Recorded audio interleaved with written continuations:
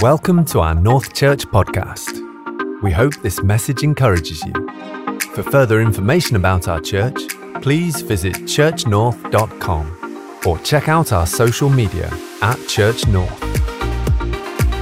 Today's speaker is Pastor Dave Niblock. Numbers chapter 13 is where we're going to go. Numbers 13. We are continuing on this little series that we've been speaking about with vision, not really about the building, but just last week we spoke about the greatest vision is the vision that we have in our own life. There's no point having a vision out there if we don't have a vision in us. Ephesians 1, the work of God, the exceedingly abundant, incredible, immeasurable work of God, the work of God that the Bible says, Paul says to the church of Ephesus, that is at work within us. But Numbers chapter 13 is where I'm going to go this morning. Give you a little bit of context. The Israelites are on their way to Canaan. They get pretty close. And Moses gives some instruction. He goes, hey, I want you to go and explore the land of Canaan. And he says, go and explore it and go and see what the land is like. How many of you know exploring is good? How many of you like to go and explore? You explore mountains, you go and explore hills, you go and explore new countries. You love it. Some of you need to get out of Leeds. You know, I met someone recently, lives in Leeds. They've lived in Leeds for 50 years. They've never been to Ilkley. Can you believe that? Cow and Calf. They've never been there. They've never faced the wind of the Cow and Calf. They've never had a Guinness in that. No, they've never had. Exploring is good. And so Moses says to them, hey, go and explore the land. And the Bible says he sends his leaders out. If you're going to send anyone out, send the leaders out. Why? Because the leaders know stuff. The leaders, they are the right people to send to explore the land, so you would think. But in verse 26, they come back after spying on the land of Canaan. It says this, they came back to Moses and Aaron and the whole Israelite community at Kadesh in the desert of Paran. And there they reported to them and to the whole assembly and showed them the fruit of the land. They gave Moses this account. They said, we went into the land to which you sent us, and it does flow with milk and honey. Here is its fruit. But the people who live there are powerful, and the cities are fortified and very large. We even saw descendants of Anak there. The Amalekites live in the Negev, the Hittites, the Jebusites, and the Amorites live in the hill country, and the Canaanites live near the sea and along the Jordan. Then Caleb silenced the people before Moses and said, we should go up and take possession of the land, for we can certainly do it. But the men who had gone up with him said, we can't attack those people. They are stronger than we are. And they spread among the Israelites a bad report about the land they had explored. And they said, the land we explored devours those who live in it. All the people we saw there are of a great size. We saw the Nephilim there. We seemed like grasshoppers in our own eyes. And we even looked the same to them. I just want to share on these scriptures just for a few moments before we invite the worship team back and we invite Jesus back to the stage to lead us in just a song of worship. We need to stop calling you Jesus. I'm sorry, Brandon. You can't help but you have that hair. Like whether Jesus was 6'2", white with blue eyes, I'm not so sure. But you know what? That's another question for another day. Here we have a strategy. Moses has a strategy. How many of you know strategy is good? You need a strategy. We have a strategy for this extension that we're going to do. You have strategies for your business. You have strategies for the year ahead. Vision needs a strategy. And it's a good strategy. Because the strategy is we're going to send leaders into the land and we're going to explore it so we can prepare for when we go there. How many of you know good plan? And so Moses has this strategy. He shares it with his leaders, the best 12 leaders he can find, the leaders of the tribes. These are like the best of the best. This is the British SAS. And he shares this strategy with them, a good strategy. But the 12 didn't have the spirit. See, you realize with vision and opportunity, the strategy is only as good as the spirit that carries it. It is called strategy and spirit. There are lots of businesses that have a great strategy, but they don't have a great spirit. There are lots of businesses that have a great plan and a great product, but they don't have the spirit to facilitate that strategy. There are lots of churches that can have a great strategy, but it's more than just a strategy. We need a spirit that carries the strategy. Amen. That is the spirit that is within me. That is the spirit that is within you. That is the spirit that is within us as a church. And we've shared the strategy. Me and Abs have just taken the last 10 minutes to do that. The what, the when, the how, the who. How's this going to happen? The strategy is crucial. But now I just want to speak about the spirit. You see, the Bible says they had the opportunity to explore, and they came back with a certain report on what they had seen. All of us in our lives, we have the opportunity to decide what report we choose to come back with. You know, when you've gone on holiday and you have an opportunity to choose the report. When you go on holiday and you go on TripAdvisor, how many of you follow TripAdvisor to see if you should actually go to that hotel or if you should eat at that restaurant? Because people are giving their report on their experience. And the Bible says they come back and they give this report. And our response to the vision, our response to what we see is crucial. For the Israelites, their report and what they responded with meant the Israelites, who were so close to the promised land of what God had established for them, we're ready to go. Like, we've even been in it and we've come back out of it, but we're ready to go back in it again. Or, because of their report, because of their response to what they saw, the Bible says they had to wait another 40 years. That's my whole life. For some of you young people, that's like a third of your whole, that's like, well, you're a third of that. Some of you are double that in the room. Any 80-year-olds in the room? We have an 80-year-old. Come on, round of applause for the eldest stateswoman in the church. We honor you. 40 years they waited because of the response, because of the spirit that they came back with. You know, vision has its friends. Every vision has its friends. They are the encouragers. They are the faith fillers. They are the ones who are the confidence builders. And I'm grateful for those of you in the room and those of you who aren't in the room but are coming to the other services but are listening, who have been encouragers to us, who have been faith fillers to us, who have just sent us messages or texts or just put an arm around the shoulder. And you are the friends of the vision. You're there when we speak it. You're there. Yeah, bring it on. You're there going, I'm with this. This sounds good. This sounds like a good plan. And it has been amazing for how many of those of you have been friends to the vision. You also need to know that vision also has its enemies. Vision has its enemies. And sometimes they are found in people who are just mean and some people who are just small-minded. But I often find the enemies to vision are found a lot closer to home. The biggest enemy to vision is normally found in me. It's normally found in you. You know, the greatest enemy isn't always the devil. The greatest enemy isn't always the council. The greatest enemy isn't always the health and safety executive. They're important. Sometimes the greatest enemy is within me. Sometimes I am the biggest block to my breakthrough. You see, whenever you encounter vision, you encounter space. And new space is exciting. New space is like, wow. Some of you have bought a new house and you've like been excited about the new house because it's new space. And then you get into the house and you have this like feeling inside of you, like it's like a deflating feeling sometimes.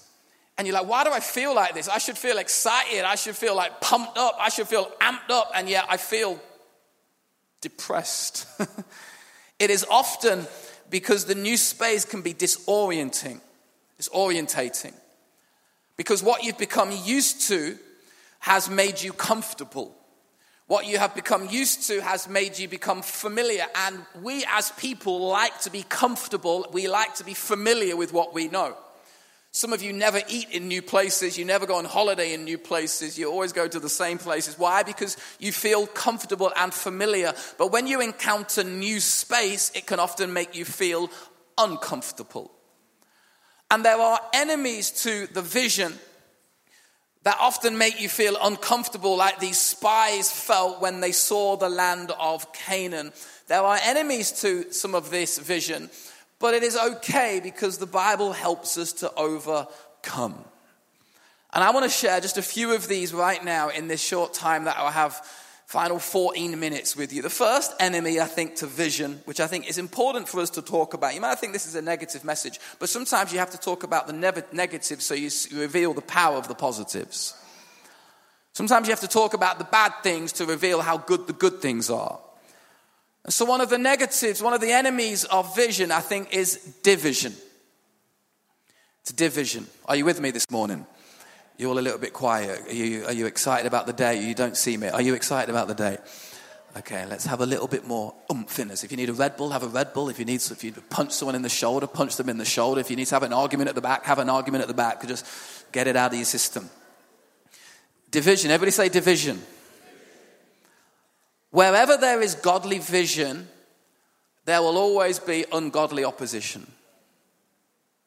Wherever there is godly vision, there will always be ungodly opposition. You know, division, you don't have to be a rocket scientist to work out, even the word division is die to vision, two visions. Some of you are like, I never knew that. I'm giving you English. You don't just come and hear about the Bible. You say, the pastor also teaches me English, teaches me maths. We can do some science afterwards if you want. We'll do PE, we could do some bleep test in the hall. You name it, we'll do it. Division is the splitting of one vision into two. Here's the thing with division. The other vision can be just as good as the first vision. It doesn't mean that one vision is good and the other vision is evil. You know, sometimes when you hear about division in the ranks, you think, oh, the devil must be at work somewhere. Somebody must be demonic in their approach. And sometimes the enemy can be at work. I'll talk about that in a moment. But sometimes there is just a division. One person has one vision, somebody else has another vision. They're not one good and one bad. They are just They are two visions taking place. The thing with division is division creates disunity. And wherever there is disunity, God cannot bless that. The Bible is clear that where there is unity, God commands, God orders, God speaks into a blessing. When there is unity in your marriage, God speaks blessing into that. When there is unity in your home, I believe God speaks blessing into that. 2 of the 12 said we can. 10 of the 12 said we can't. The 12 had become split. There was division amongst the 12. 2 of them, the small number, are saying, let's go for it. The vision is clear. 10 of them are saying, we can't do it. The vision is dangerous. And it is impossible to move forward together when people are separated and segregated. And as a result, we read, they missed out on going to where they needed to go simply because they were not unified in their approach. One of the biggest enemies to vision is division. You see, often the enemy doesn't need to create feuds. Often the enemy doesn't need to create certain circumstances. Sometimes the enemy just rides on the coattails of division. Sometimes he just goes, right, there's division there, I'll just surf on, ride that wave. The enemy thrives in disunity because the currency of disunity is discord.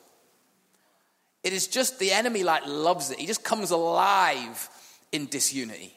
He comes alive in a disunified marriage. He comes alive in a disunified business. He comes alive in a disunified home because the currency of discord, creating discord, is what the enemy is all about. And one of the main reasons for disunity is pride.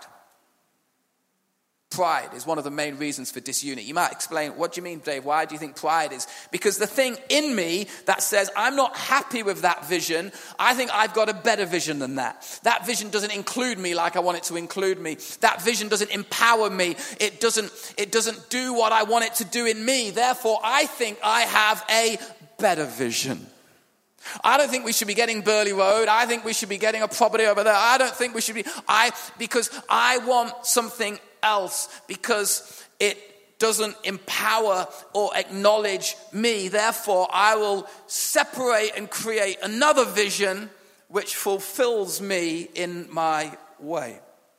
The Bible says that the devil didn't want all the glory to go to God, and so what did he do? He tried to rock the boat of heaven's unity.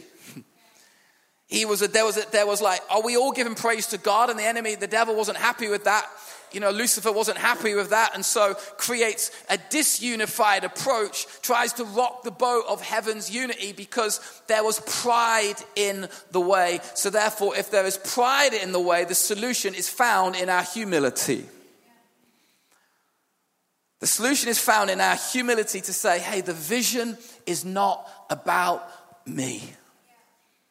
The new space and what we do in here is not about me. I probably won't access the community grocery. I might not access the health clinic. I might not access the training classrooms that we're going to provide to help people learn maths and English and help with certain life skills. I might not access them, but Canaan is not about me. Canaan is about all the people who are still to come after me. I might, and I will benefit from it, but I lay down my agenda. If it was my agenda, I'd make this into 5-a-side football pitches. AstroTurf, lights, commentators, sponsors, Lucasade stand. I would make it big Sky TV cameras. That was my agenda. I don't think the city needs another indoor fight. Well, actually, come to think about it. Where are the trustees?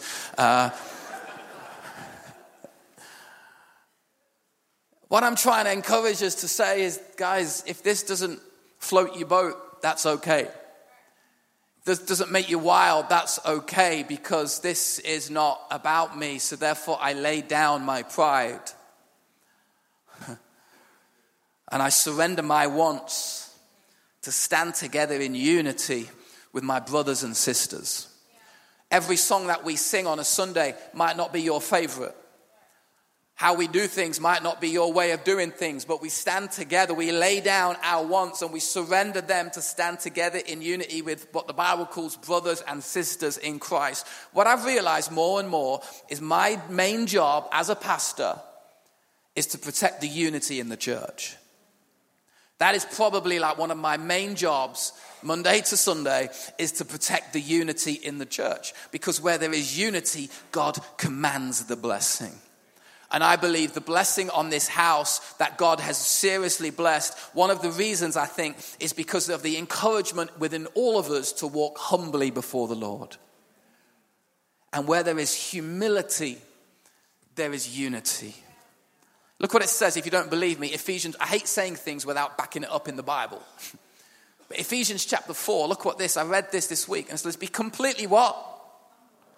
Come on, everyone in the room. Completely and gentle. Be patient, bearing with one another in love. Make every effort to keep the unity of the Spirit through the bond of peace. As you become humble, you maintain the unity of the Spirit. Enemy number 1 is division. Enemy number 2 is distraction. Enemy of the vision is distraction. Verse 27 says, we saw the fruit, and the fruit is great. The grapes are massive. The apples are huge. The strawberries, oh my gosh, they are good. But we also saw the people. The mission was to explore the fruit. The mission, the strategy was to explore the land. And when they are in there, they get, how many of you know, distracted. And I get why they would get distracted by giants. I get why they would get distracted by what they saw. But we get so easily distracted by what is right in front of us. Sometimes what is right in front of us takes our whole attention rather than seeing behind or around what is right in front of us. The giants became more visible than the fruit. You know, it's amazing how you will become focused on that which becomes your biggest problem. Whatever is your biggest problem becomes your main focus. And you often get distracted by other things. Why? Because the big problem right in front of you takes all of your focus. That is sometimes why problem children in schools often get more focus than the well-behaved kids. Because they are the biggest problem, sometimes they get the greatest focus. And then the good kids who are kind of trying to work hard don't necessarily get the same level of attention. Why? Because it is a distraction. And many church denominations in the past have had wonderful vision.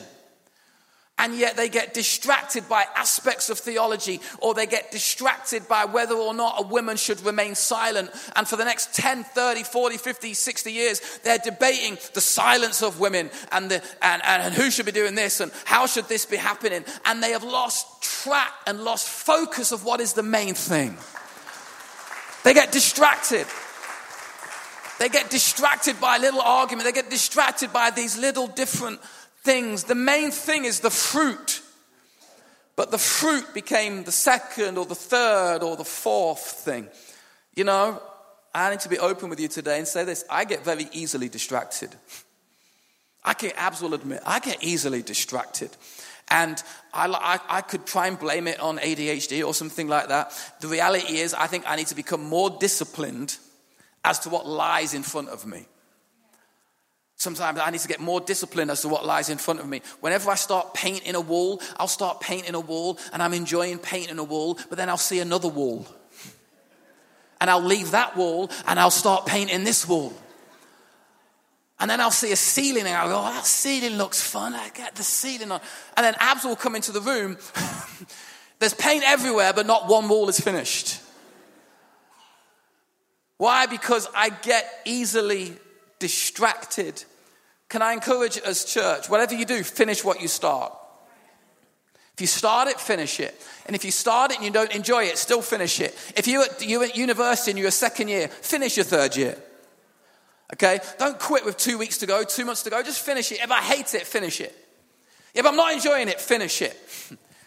Finish your job well. Do the basic things in life. Finish what you start. Sometimes we miss out on new opportunities because we never finish the first opportunity.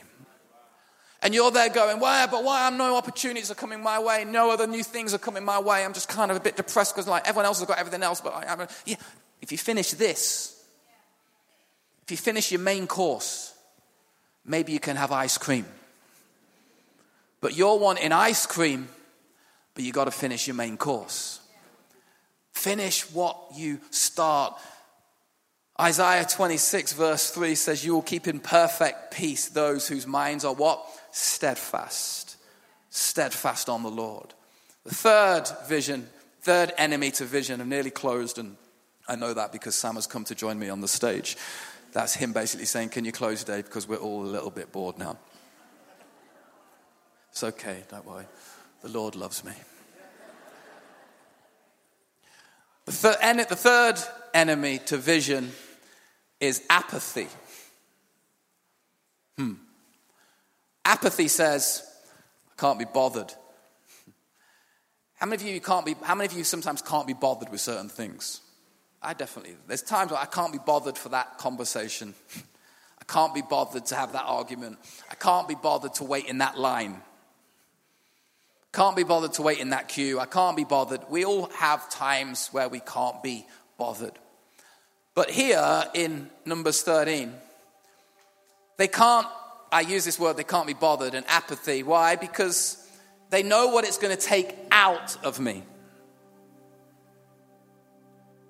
These 10 leaders are smart leaders. They know what it's going to take out of them to go into Canaan. And you get to a point where you go, oh, have you ever been there? you're like, I know what this conversation's going to do. Or I know what this decision's going to make. Or you know before you do it, the cost. So therefore, sometimes you go, actually, I think I'll leave it. I know what entering Canaan is going to cost me. I know what it's going to take out of me. I have a question for that. And the question is this. If you know what it's going to take out of you, the bigger question is this. What could it put in you? We become so consumed with the withdrawal rather than the deposit. We become obsessed with the withdrawal and we ignore the deposit.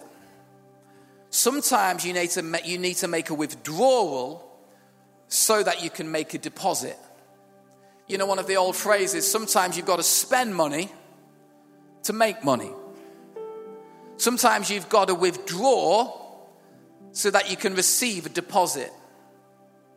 Sometimes we often want to make stuff without spending stuff. Yeah, 12 spies, Canaan will be costly. Yes, church, Burley Road will be costly. Not just in finance, but costly midweek with the people that we engage with. Costly with sometimes the stuff involved, the work involved, the excess stuff, like more and more people as they access the church. You're serving more teas, you're welcoming more cars, you're helping more people. There's more things to clean, there's more stuff to do. Why? Because the volume increases and you're there going, this is costly. Question, can we be bothered? And let me speak to some of you in the room. For some of us in the room, we've been here before. You know what I'm talking about. Some of us in the room, we've been here before. What do I mean by that? We've had vision before. We've had new buildings before. We've had great plans before. We've had great vision before. We've had battles before. And I'm just not sure at my stage of life, I want to go again. And for those of you who are thinking that in the room, let me tell you this, I get it. I get it. I might not be as experienced as what you've experienced and seen. I think about my parents who have done multiple buildings, multiple vision offerings, like they've been there before. There's easily something in us where you get to a point where you go, I'm not sure I want to go to Canaan again.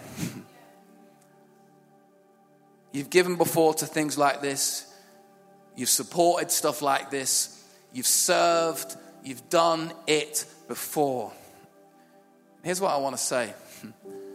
You might have been here before, but lots of us haven't. You might have been here before, but lots of us haven't. My kids have never been here before. My kids have never engaged in this. The amount of times my kids say on a Sunday morning, sometimes to us, they sometimes say, are we going to the new building yet? It's not ready yet. And so where you're there going, I have an apathy, I've been here before, lots of us, the young people, your kids, whoever they might be, maybe they haven't been. Hey, let's be a church that can be bothered. And finally, as I close, the final enemy of vision is fear. Fear grips all of us. Giants are giants. The bigger the giant, the smaller I feel. Fear is normal.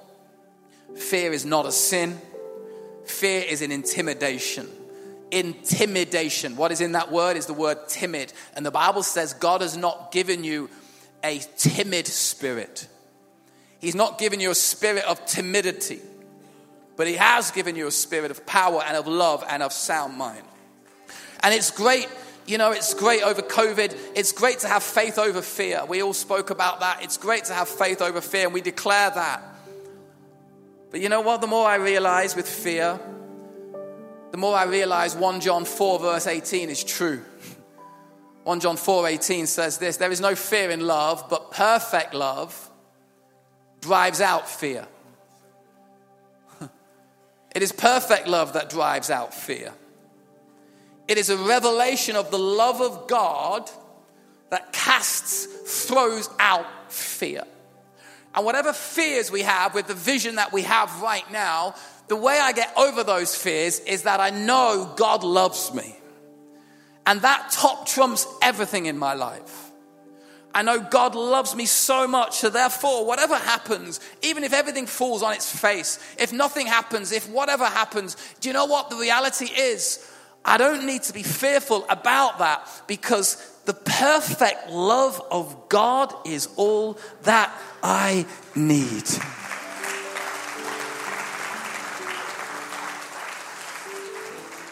And if we succeed or if we fail, his love never changes.